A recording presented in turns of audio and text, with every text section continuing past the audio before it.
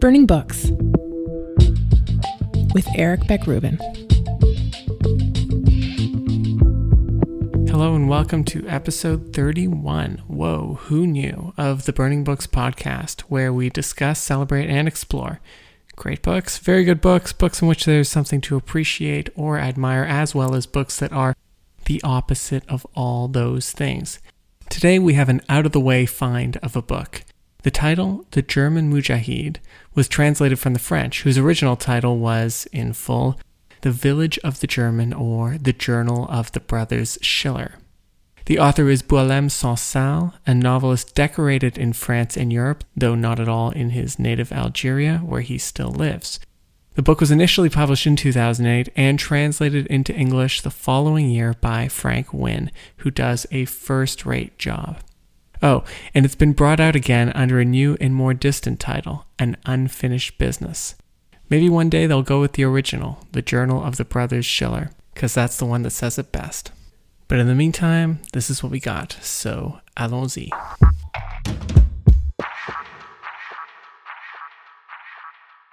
I first came across the title, The German Mujahid, when it was recommended by the author Paul Berman in his book, The Flight of the Intellectuals. That book is an essay on, broadly speaking, the problems of liberalism in a time of fanaticism, and I picked it up because it looked closely at one of the most prominent figures at the crossroads of these two conflicting forces, a Swiss-born scholar of Islamism, which can roughly be defined as the movement to order society according to the laws of Islam, whose name is Tariq Ramadan. I remember having read about Ramadan a number of years previous in a New York Times Magazine article by Ian Baruma, with whom I don't always agree, but who is always exploring interesting subjects.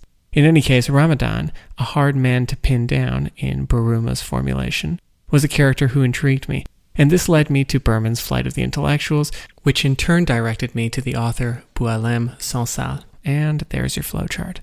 In The Flight of the Intellectuals, Berman paraphrases an interview of Sansal by the Nouvel Observateur, where Sansal explains how his novel, rather incredibly, is based on a true story.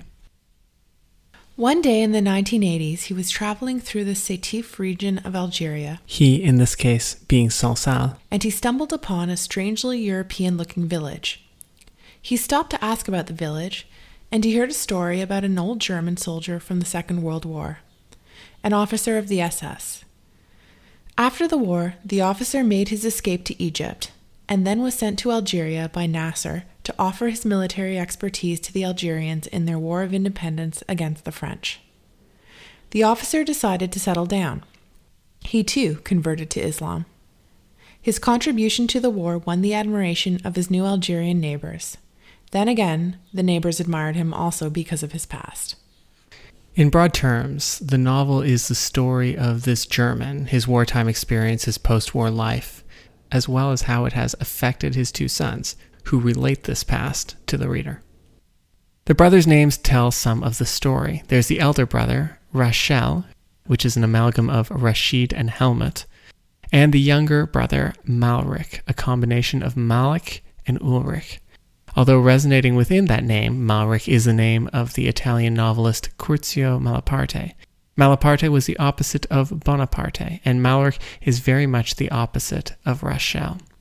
Unlike the assimilated, financially independent, hard-working but sensitive, and therefore perceived as effeminate Rachel, the younger Malric is a self-described, self-confessed, tough guy and motherfucker. Malric doesn't have a job. He isn't looking for one either. He sponges off friends of his parents, themselves impoverished, and lives on the brutal social housing estate at the edge of Paris, the infamous banlieue, that Rachel worked so hard to leave behind.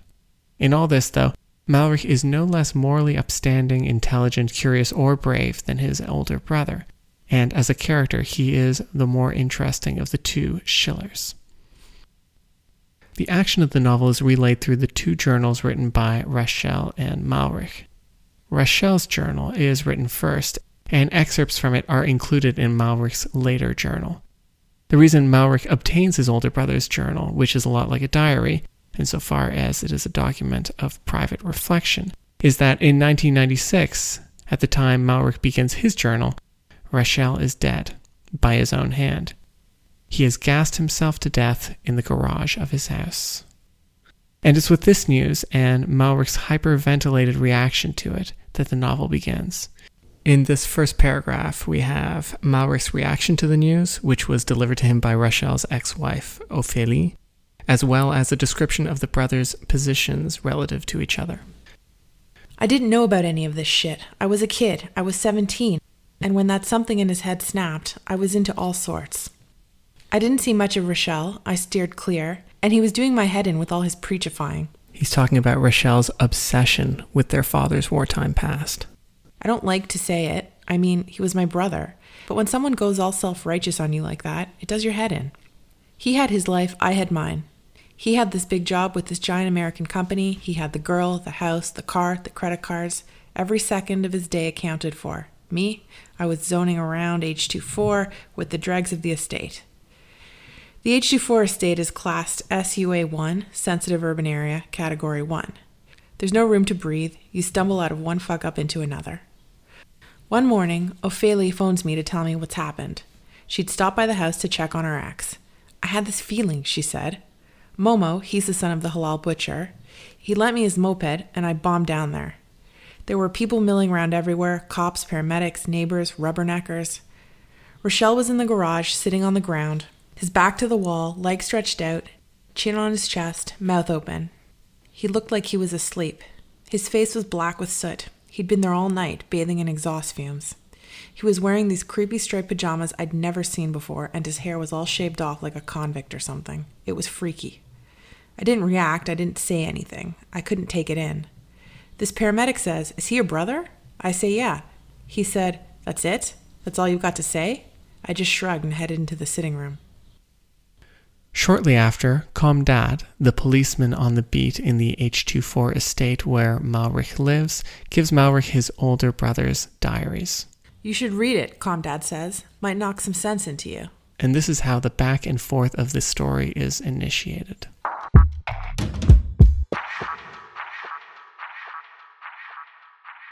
Rachel's diary starts with the news of a massacre in Ain Deb, a small town in Algeria where his parents are, or rather were, living.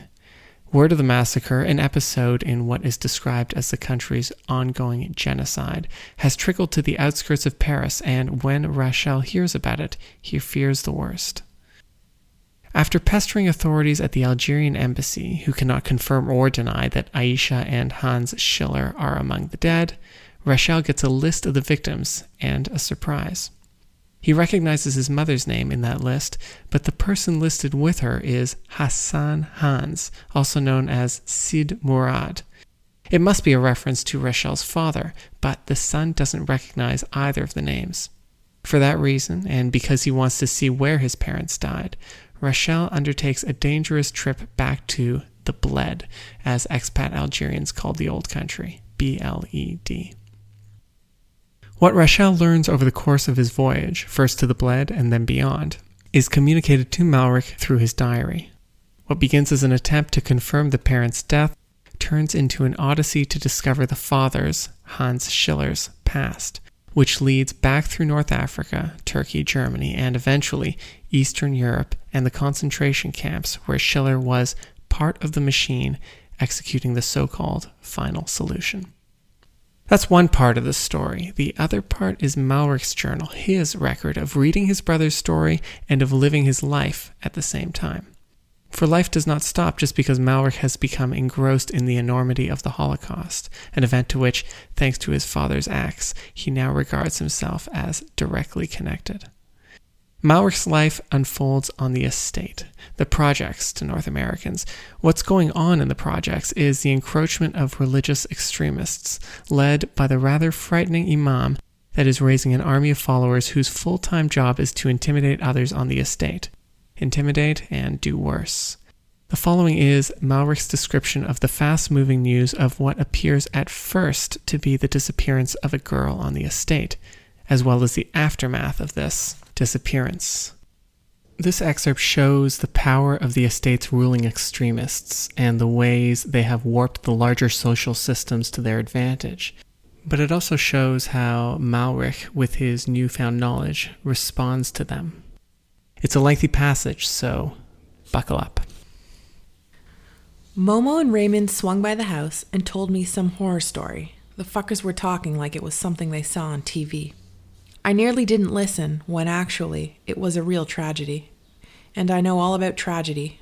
I'm up to my neck in it with Rochelle's diary. And you only come and tell me now, I yelled. The moped was fucked, Momo said. The liar.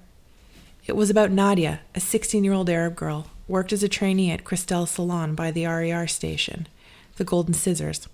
She'd disappeared. I'm sure I probably knew her, but all those girls look exactly the same hair and everything. I can never put a face to a name. They should be forced to wear something so you can tell them apart, because you never know. I mean, this is the proof. Who's Nadia? I said. Just some girl, Momo says, the fuckwit. She lives in Block 22, Raymond says. Her old man's Musa, works in the steelworks. You know, the guy who drives the green Ami 6. The men all look the same to me, too. Musa, Abdallah, Arezki, Abdel Ben some shit. Anyway, you never hardly see them. All they do is work and sleep. They're up at the crack of dawn and working half the night, except Sundays, the Lord's Day, when all they do is hang out in lame cafes, eaten up by nostalgia and gambling on scratch tickets or the horses. Even when you do see them, they're just crooked shadows appearing and disappearing into the darkness. Anyway, the whole estate was mobilized to look for Nadia, parents, kids, police, fire brigade, everyone running around. The women were out on the balconies wailing and praying and yelling at their husbands. At first, everyone said she'd run away. Then they were saying she'd been kidnapped. Since yesterday, they're saying she was murdered. A bunch of TV crews showed up and set up their cameras in the skankiest part of the estate, the sort of no-go area even people on the estate never set foot in. Someone said they'd seen some girl getting beat up by some guy with a beard, a young guy from Block 11, some big shot always banging on about how he's been to Kabul and London and Algiers and calls himself Allah's Terminator. Apparently, he didn't like the way she dressed, didn't like her day-glow hair or the fact she hung out with boys, and not just any boys, kafirs, unbelievers. So he slapped her about, spat in her face, pulled her hair, and yelled, "Last warning!" It all went down in the stairwell of Block 22, some kid coming downstairs and saw it, and he told his mates, and they told their mates, and so on, until it got back to Musa.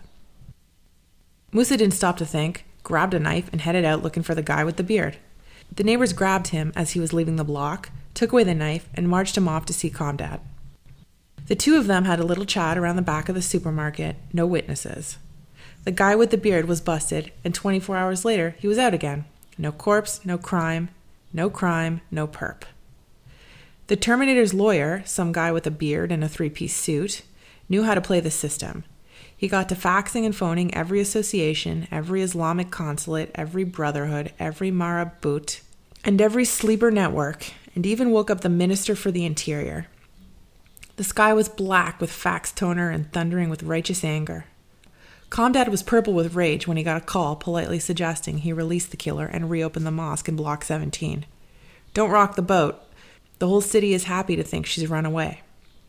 The Terminator was giving it large about how he'd got his ticket to paradise. Jinnah, they call it in Arabic. Put one over on the cops and heroically confirmed his status as Emir of the estate.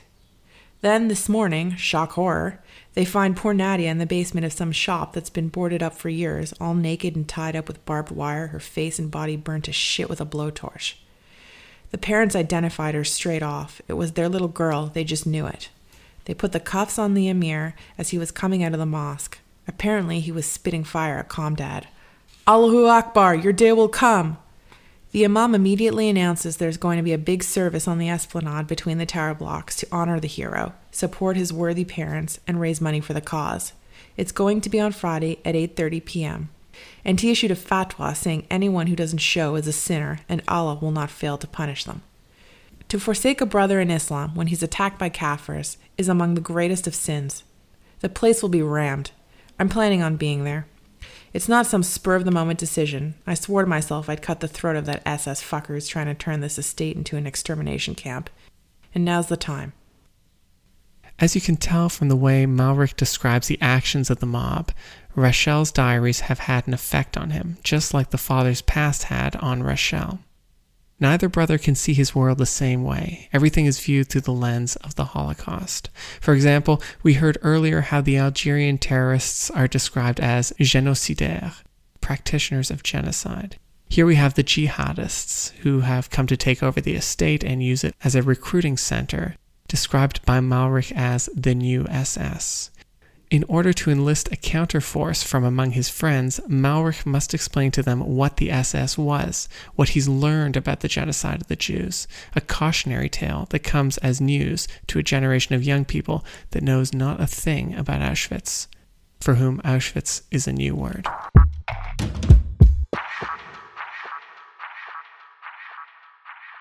The cover of the German Mujahid has the tagline, quote, "the first Arab novel to confront the Holocaust," unquote.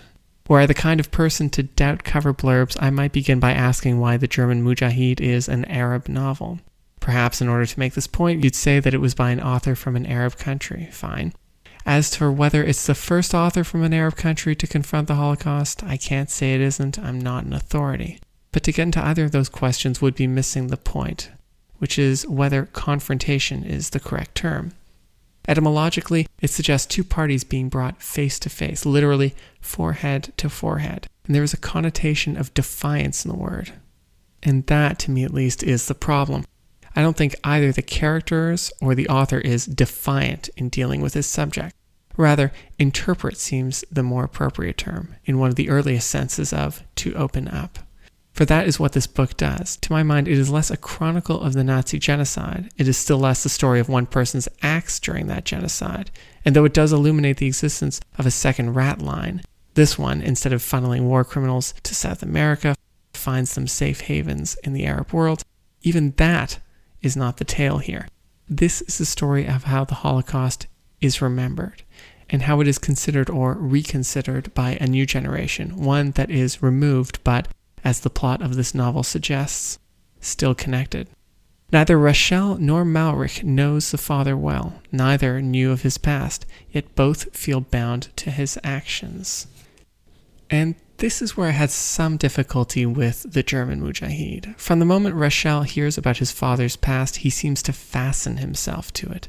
He recklessly returns to the Bled, to his hometown of Ain Deb. He neglects his work in the coming months as he crosses Africa, Asia, and Europe, retracing his father's route, tracking down acquaintances. He neglects his wife to the point where she leaves him, and he neglects himself, wearing himself down physically and psychologically, like a Mussulman in one of the camps, ground down to skin and bones before gassing himself in his own garage. Perhaps it's a failure of imagination on my part, and I mean this earnestly, but I did not find Rachel's descent into physical and psychological oblivion plausible. In part, this is because he is introduced as the rational brother. In part, this is because the notion that the sins of the father are grounds for the punishment of the son holds no weight for me. Why does Rachel destroy himself for another's crimes? The more intriguing half of the novel, by some distance, takes place not on the road back to Auschwitz, but in the estate outside Paris. As time progresses, Malrich becomes more single-minded in his determination to fight the jihadis around him, using his father's history and actions as harbinger and guide.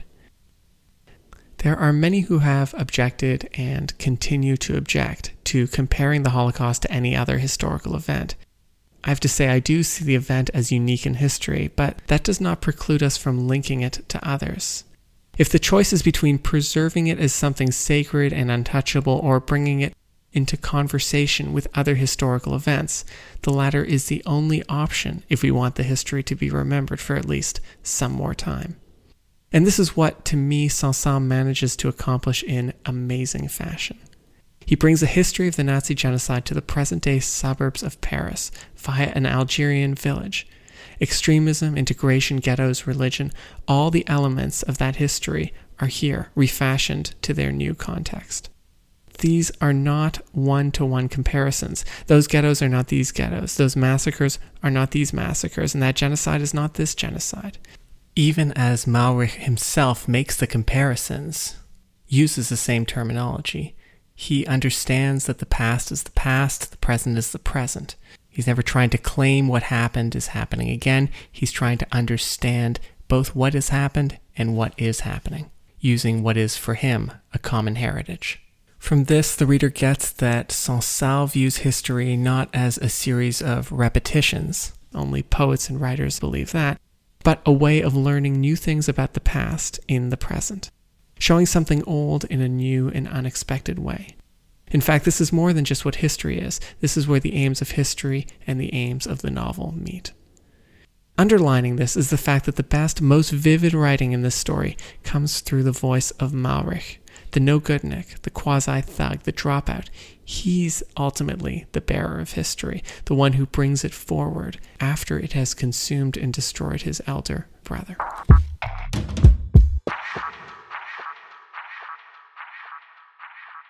For Paul Berman, the revelation in Boualem Sansal's book was that an author of Sansal's background would courageously look, as this book and others by Sansal have been banned in his native Algeria, at a historical event that has been suppressed through large parts of the Muslim world, from the Middle East to England, where schools recently dropped the subject from the curriculum after teachers were pressured by parents not to teach it. For Berman, Sansal is the great counterpoint to Ramadan, who, in Berman's view, would ignore inconvenient aspects of history rather than examine them.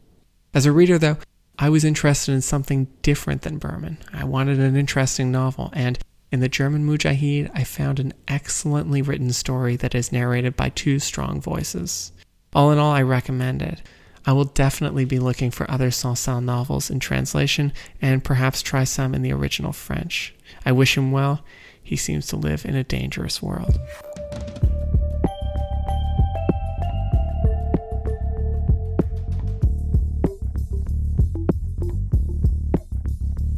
Thank you for listening. Next up on Burning Books will be a review of Beryl Bainbridge's Booker Prize-winning-ish novel, Master Georgie.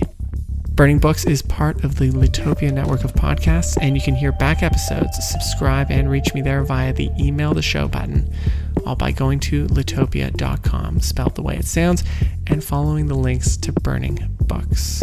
I also enjoy getting your tweets, so feel free to send me tweets, nasty and nice. I'm at Burning Books Pod. My thanks to Hakan Özkan for the music. There are several ways to thank someone. So, let's start with the easiest. Teşekkürler. To Peter Cox, executive producer of the show. Vitamins. It's vitamins, oh my god. And, as always, go Jays.